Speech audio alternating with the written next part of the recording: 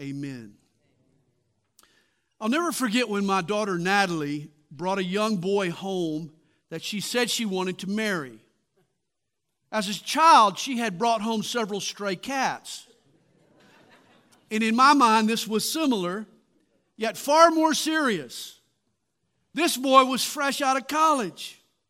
His most significant job had been delivering pizzas. And yet now he's going to become the provider for my daughter and my future grandkids. He needed to be properly vetted. And so for the next year, I spent my time examining my prospective son-in-law. I left no stone unturned. I had a checklist longer than the Jiffy Lube. A 40-point inspection. I wasn't going to entrust the leadership and care of my daughter to just anybody.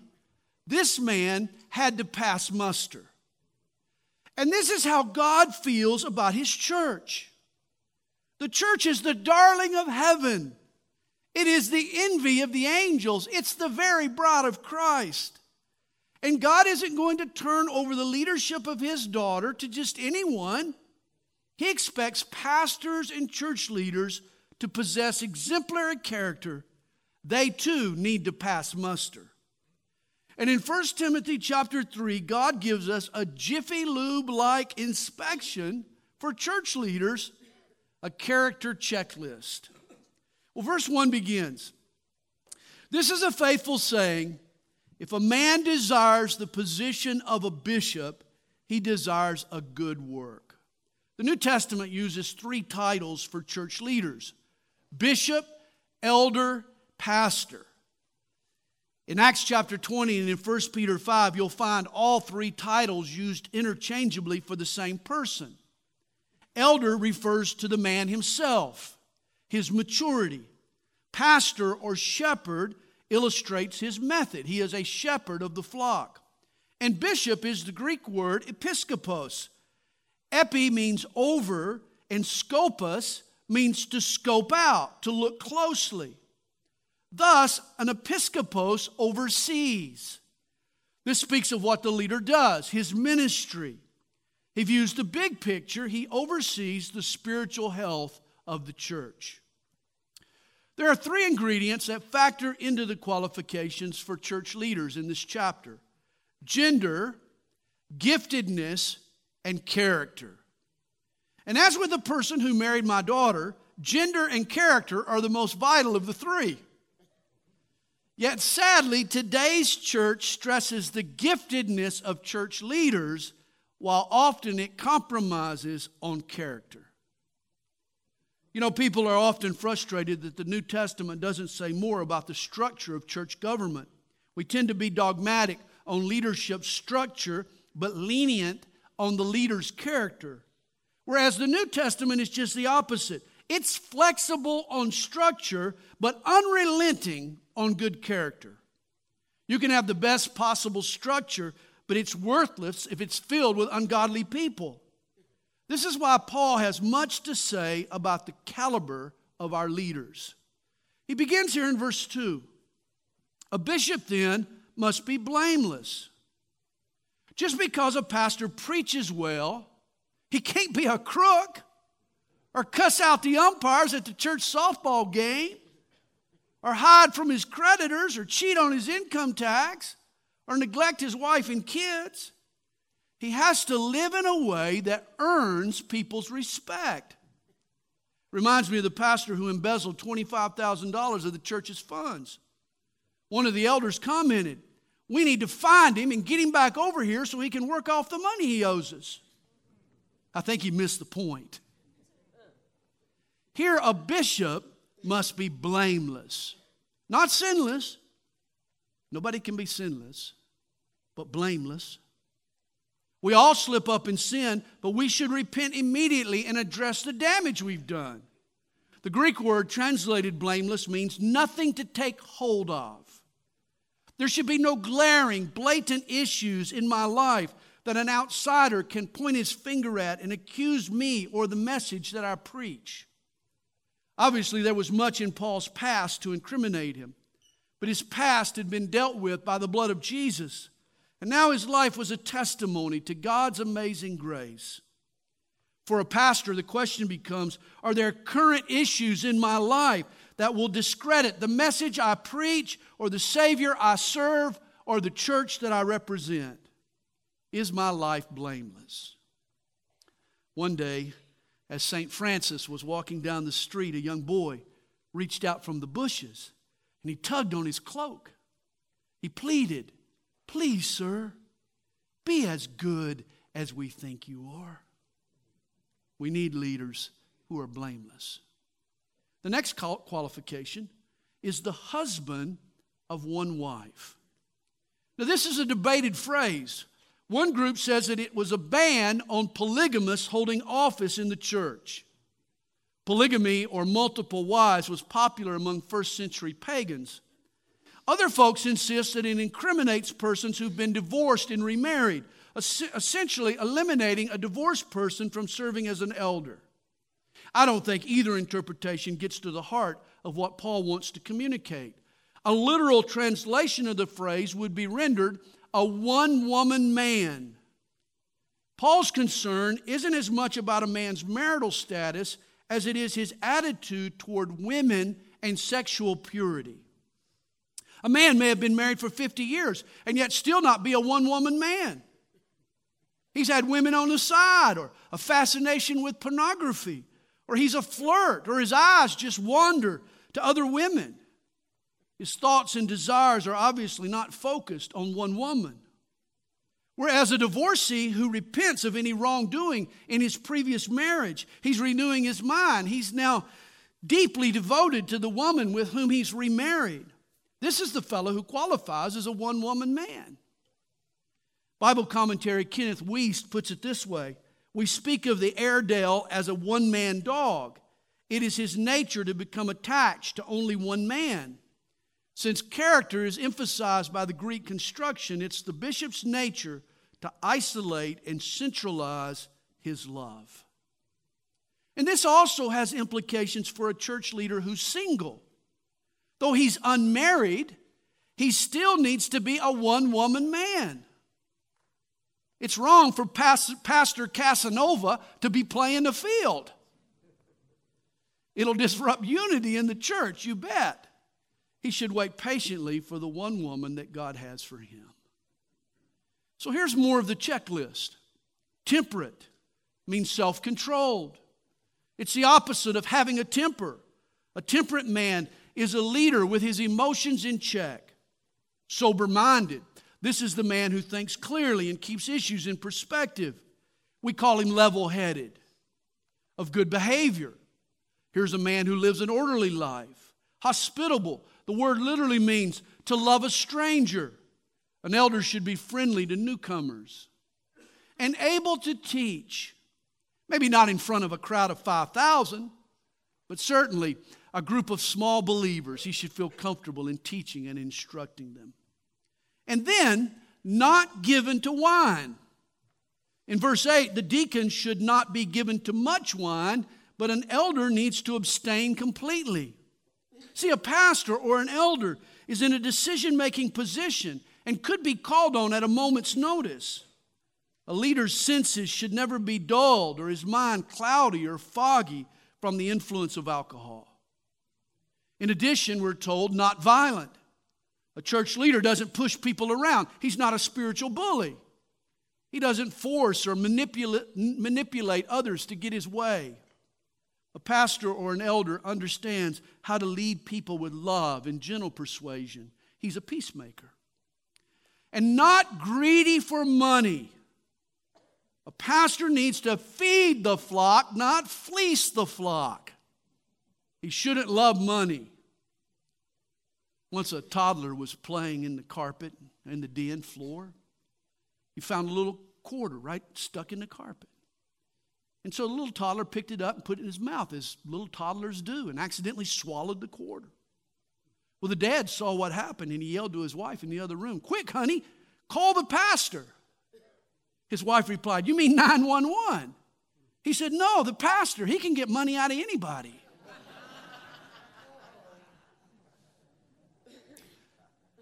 Not greedy for money. In addition, an overseer should be gentle, not quarrelsome. You know, it's been said a troublemaker is a guy who rocks the boat, then convinces everyone else there's a storm at sea. An argumentative, combative personality disqualifies a man from spiritual leadership. And not covetous or envious of other people, envious even of other pastors or churches or ministries.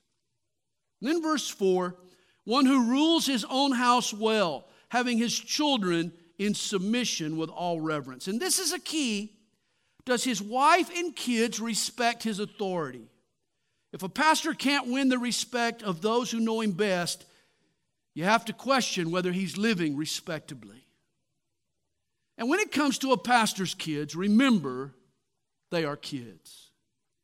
I tried to shield my kids from unfair expectations. Sometimes those unfair expectations get hurled at pastors' kids. It's not whether a pastor's kids will rebel. They're sinners. All sinners rebel. It's how a pastor responds in the wake of their rebellion. And often coming down too hard is just as foolish as not coming down hard enough. A wise pastor / dad knows that a balance is required. Here Paul says that a pastor's ability to manage his household is an indicator of how well he'll manage the house of God. Verse 5, for if a man does not know how to rule his own house, how will he take care of the church of God?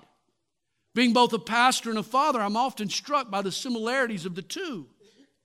Both require the combination of a strong hand and a sensitive heart.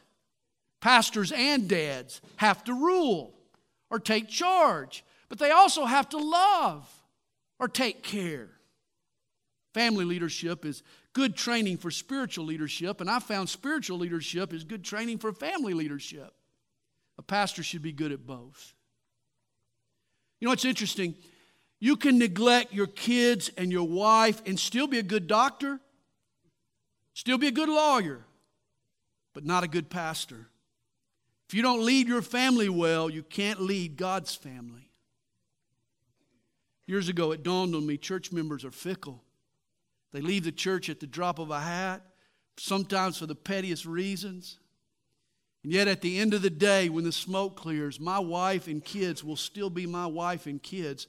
That's why a wise pastor prioritizes his family.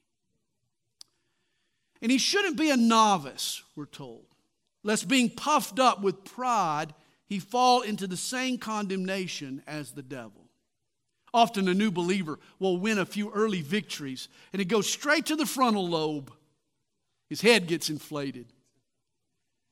He mistakenly thinks that the power is his. He's wrong. And if the novice is a leader, when he falls, innocent people around him will be dragged down with him. This is why a newbie needs time to mature before he leads. Moreover, he must have a good testimony among those who are outside, lest he fall into reproach in the snare of the devil. Boy, the snare of the devil, it's a progression. Oh, puff him up, set him up for failure, knock the pedestal out from under him, and then he'll be buried under a mound of condemnation. When you rush a new believer into leadership too soon, you play right into the hands of the devil. The church needs seasoned men with character, not just clever characters. I'm often reminded of a scene from the movie 8 Men Out. It's about the 1919 Black Sox scandal. 8 Chicago White Sox players threw the World Series. And there's a scene when the great baseball player, Shoeless Joe Jackson, he's leaving the building and he gets swarmed by reporters. They're shouting, "What did you do, Joe? Were you in on the fix?"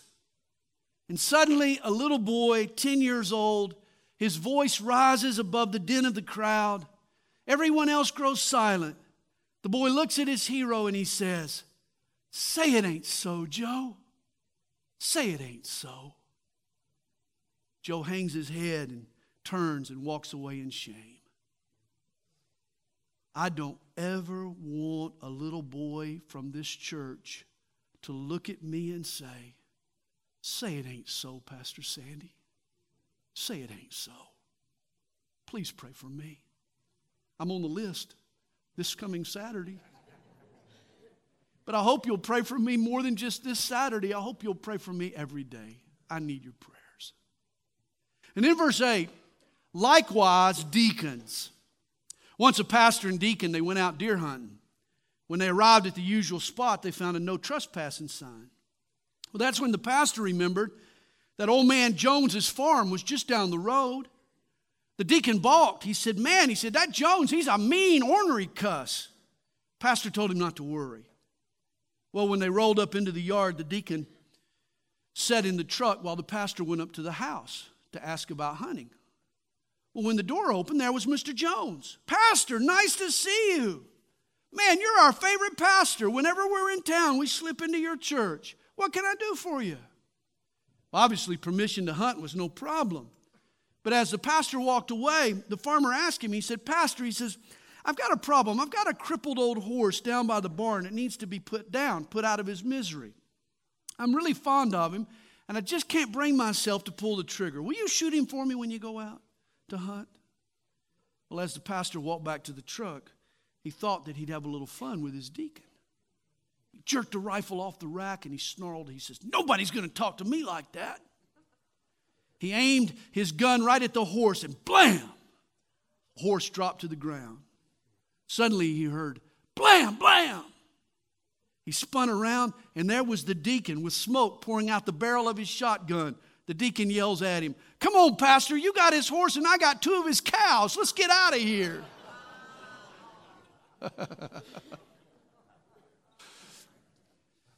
Elders and deacons make an interesting team, do they not? Elders look out after the spiritual needs of the church, while deacons handle the physical needs. The Greek word translated deacon means servant. Elder is a role of authority and oversight. Deacon is a post for service. I call our deacons the designated doers. In the book of Acts, the elders were chosen by Paul and the existing elders, whereas in Acts chapter 6, the deacons were chosen by fellow members of the congregation. And Paul tells us that the deacons must be reverent, or that is serious about the things of God. These need to be serious men, not double-tongued or loose-lipped. Gossip has no place as a deacon in the leadership of the church.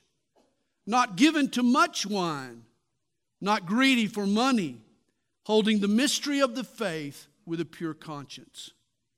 But let these also first be tested. Then let them serve as deacons, being found blameless. All deacons need to be proven before they're appointed. The golden rule on selecting church leaders is this: it's much easier to hire them than it is to fire them. That's why they need to be tested and vetted first.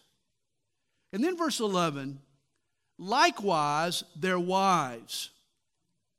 And here's an example of how Bible versions can mix up interpretation with translation. The Greek text literally reads, likewise the women. The King James assumes that Paul was addressing a deacon's wife. Maybe, but there is another possibility. Other New Testament passages suggest that there was a female order of deacons in the church. In fact, Romans chapter 16 verse 1 calls Phoebe servant of the church. It's the same word, deacon. Deaconesses are sisters who serve the needs of other women. Often in church life, situations arise that need a feminine touch. And it's nice to have a group of deaconesses available to meet those special needs. I like what teacher J. Vernon McGee says about this verse. He believed the reason women today clamor for roles in the church that are reserved for men is because they've been denied their own rightful role. The role of deaconess is an important role in the church. And here Paul lays out the character of a deaconess. He says they must be reverent, not slanderers. In the Greek it reads, not she-devils. Devil means slanderer. I heard of a lady who had a great way to combat gossip. Whenever she was approached with a juicy tidbit, she would insist that she and the gossip go directly to the subject of the gossip to see if the accusation was true. I doubt anyone approached her twice with a maligning word. Hey, before you say anything about anybody, make it pass through 3 gates. Put it to a test. Is this true? Is it true? Is it needful? It might be true, but it might not be needful. And is it kind? If it's not kind, it's not to be said. Is it true? Is it needful? Is it kind? If not, keep it to yourself. Well, the deaconesses should be temperate, faithful in all things. Women in leadership should be self-controlled. Reminds me of the fellow who said of his wife, my wife should be in Congress. She keeps bringing bills to the house. A temperate woman controls her spending. In verse 12, Paul goes back to deacons. He says, let deacons be the husbands of one wife, ruling their children in their own houses well. For those who have served well as deacons obtain for themselves a good standing and great boldness in the faith which is in Christ Jesus. In other words, a deacon who serves faithfully gains people's respect and earns influence to serve more boldly. You remember in Acts chapter 6, a deacon named Stephen was waiting on tables, serving in practical ways. Then in the next chapter, the same man, Stephen, is preaching the gospel and working miracles. Apparently, deacon is a role where folks can prove themselves and can then move on to do even greater things for God. Well, verse 14. These things I write to you, though I hope to come to you shortly, but I am delayed. But if I am delayed, I write so that you may know how you ought to conduct yourself in the house of God. And here's the theme of 1 Timothy, how we're to conduct ourselves in the house of God, which is the church of the living God, the pillar and ground of the truth. Where else can you go today to find the truth of God? The government? The media? The school system? These institutions no longer support biblical truth. They often try to undermine it. There's only one place where people can go today to find God's truth, and that is the church of the living God. We are the pillar and ground of the truth. Hey, if you think of the gospel as an explosion of grace and truth, then think of the church of our Lord Jesus as ground zero. Well, Paul writes in verse 16, and without controversy, great is the mystery of godliness. Godliness is like this enchanting, mysterious, beautiful woman. She has a mystique about her. The more you get to know her, the more you realize you'll never figure her out. As Blaise Pascal put it, I love God because I know Him. I adore Him because I cannot comprehend Him. Philosopher Mortimer Adler once made a comment. He became a Christian at age 82, and he explained why. He says, I believe Christianity is the only logical, consistent faith in the world. But there are elements in it that can only be described as mystery. My chief reason for choosing Christianity was that the mysteries were incomprehensible. What's the point of revelation if we can figure God out ourselves? And here Paul summarizes the gospel's mystique, its mystery. He begins, God was manifested in the flesh. Have you thought about it? Can you imagine? The Ancient of Days became a child of time. The infinite became an infant. The gospel begins with amazement and wonder. And then Jesus was justified in the Spirit.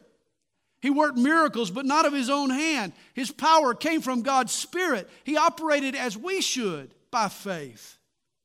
He was seen by angels. Jesus often received angelic assistance. But what's more amazing is that for the 30 plus years He walked the earth, every angel in the cosmos stopped in their tracks and marveled at Jesus. He was preached among the Gentiles. This is truly an unexpected twist. The Bible was written by Jews, for Jews, about Jews, to save the Jews. Yet immediately the King of the Jews was preached among the Gentiles and believed on in the world. A man who never traveled more than 100 miles from his own hometown has become Lord in every corner of this planet. And he was received up in glory. What began so inconspicuously with peasant parents in a backwoods village called Nazareth, in a Bethlehem stable, in the womb of a young maiden, crescendoed in the clouds. The risen Lord ascended to glory. The Son of God shows up in the womb of a virgin, then goes up to heaven from a hill outside Jerusalem. From arrival to ascension, great is the mystery. And then chapter 4. Now the Spirit expressly says that in latter times some will depart from the faith, giving heed to deceiving spirits and doctrines of demons, speaking lies in hypocrisy. Now in the first 3 chapters of Paul's letter, he tells Timothy to use the Bible biblically, to stand up for sound doctrine, to fight the fight of faith. He says that elders should be apt to teach, and he calls the church the pillar and ground of the truth. Why all this emphasis on right doctrine? Because the closer we get to the last days, false teaching is going to abound. You know, it's a shock to a new Christian to realize that not every so-called Bible teacher really teaches the Bible. Some speak lies in hypocrisy. Realize not everything labeled spiritual is necessarily godly or biblical. I mean, walk into the religion and spirituality section at a Barnes & Noble bookstore, and you'll find books by Billy Graham and the Dalai Lama on the same shelf. Today's world is fascinated with all things spiritual. Yet Paul tells Timothy here that there are deceiving spirits. There are spirits who spew demons. Demons that spew doctrine, evil doctrine. I'll say it right the third time. They're demons that spew bad doctrine.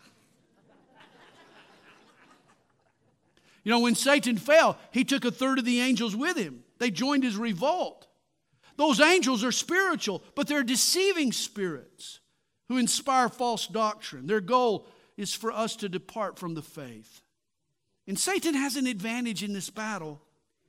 He lies shamelessly. Demonically inspired teachers tell people what they want to hear or what they would like for them to hear. Unlike God, Satan has no obligation to the truth.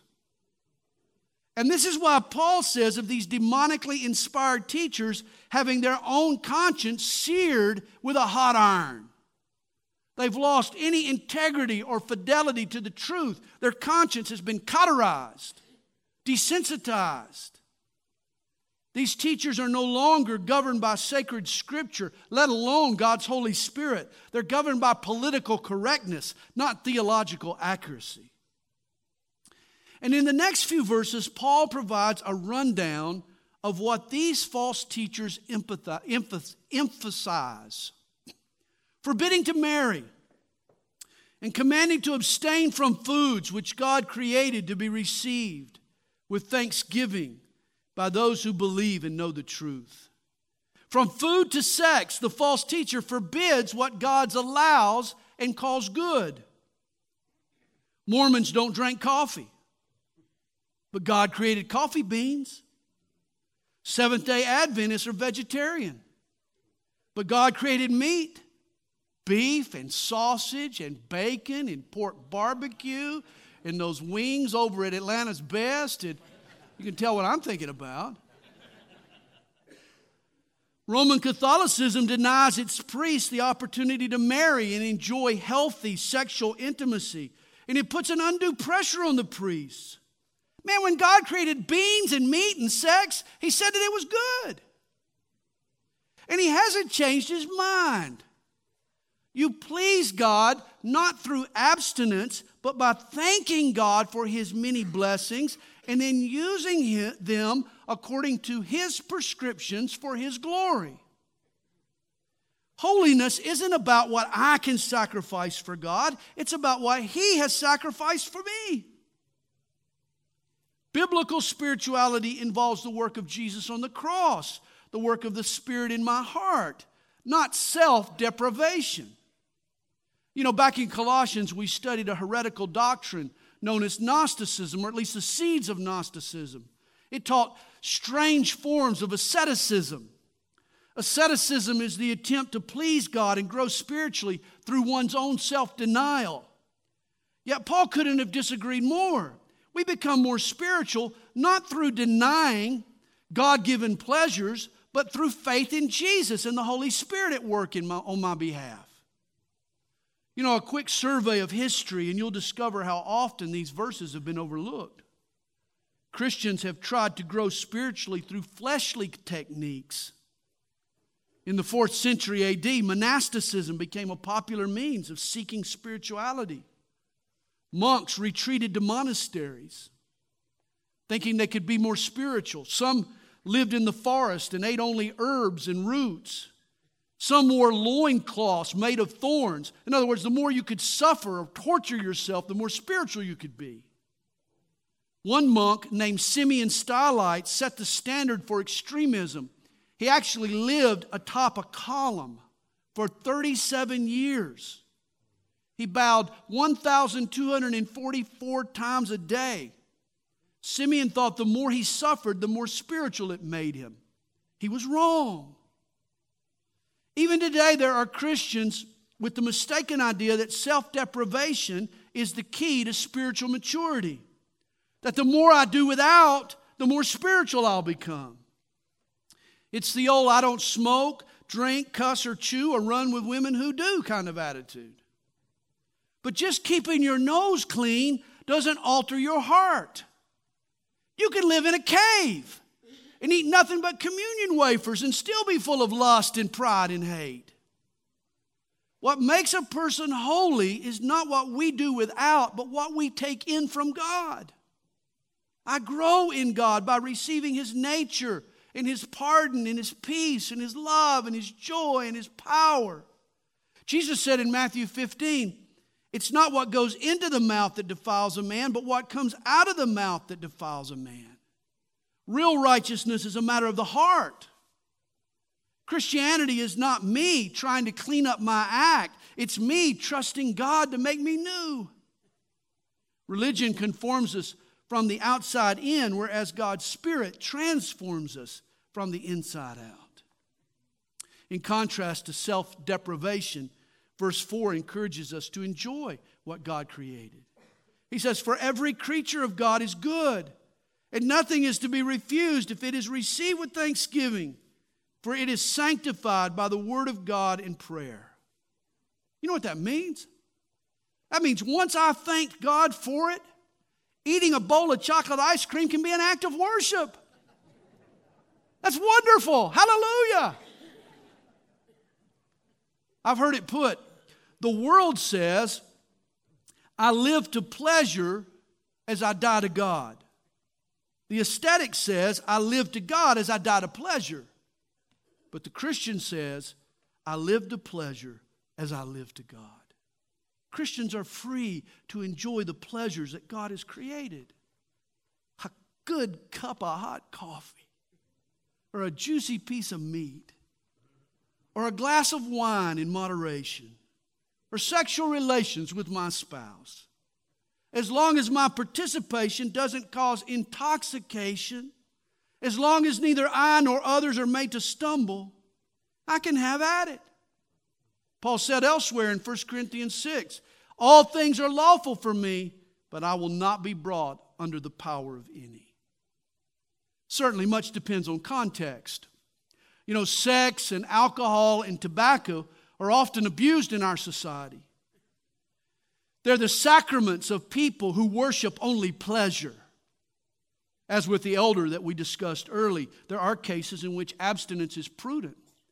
If one's addicted, if one has a propensity toward alcoholism, certainly abstinence is the course of action.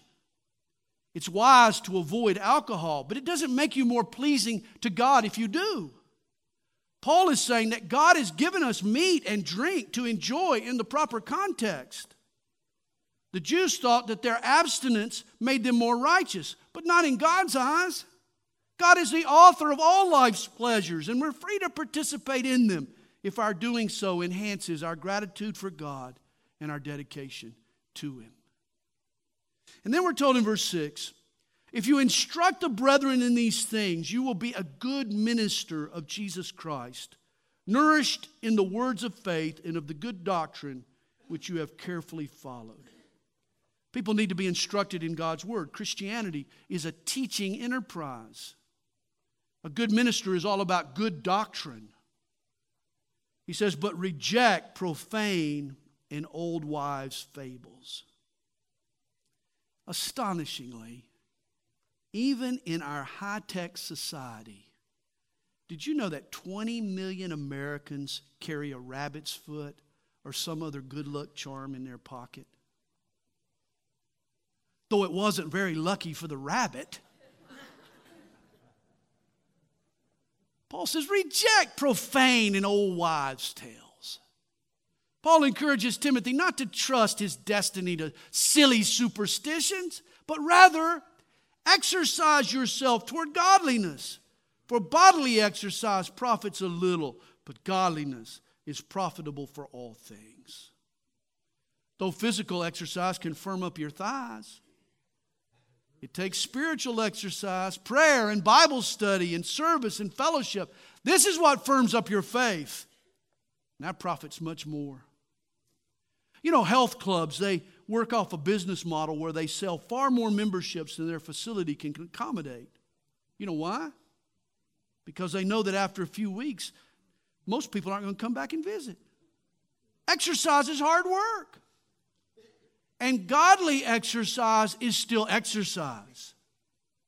You know, it's been said, you don't stop exercising because you grow old. You grow old because you stop exercising. And if your Christian life has grown old, if you've lost your vigor, you've probably stopped exercising spiritually. How's your prayer life? Have you been reading God's Word? Have you been in fellowship and studying the Scriptures? Hey, we need to exercise ourselves to godliness. And here's why spiritual exercise is so valid. He says, having promise of the life that now is and of that which is to come, this is a faithful saying and worthy of all acceptance. Physical fitness has short-term benefits, but spiritual exercise shapes you up for all eternity.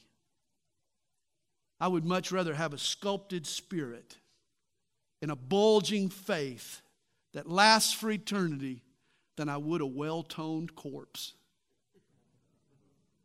Verse 10, for to this end we both labor and suffer reproach, because we trust in the living God, who is the Savior of all men, especially of those who believe. These things command and teach. And then verse 12, let no one despise your youth. And at the time, this was a problem for Timothy. He was probably in his 20s. And this was an issue. Jewish priests didn't begin their ministries until they were 30 years old. And so to many folks, Timothy was just a kid. You know, when I was younger, I ran into this same kind of resistance. There were some people who refused to come to Calvary Chapel because they wanted an older pastor. I'll never forget Mrs. Aliman. She was this cute little Cuban lady.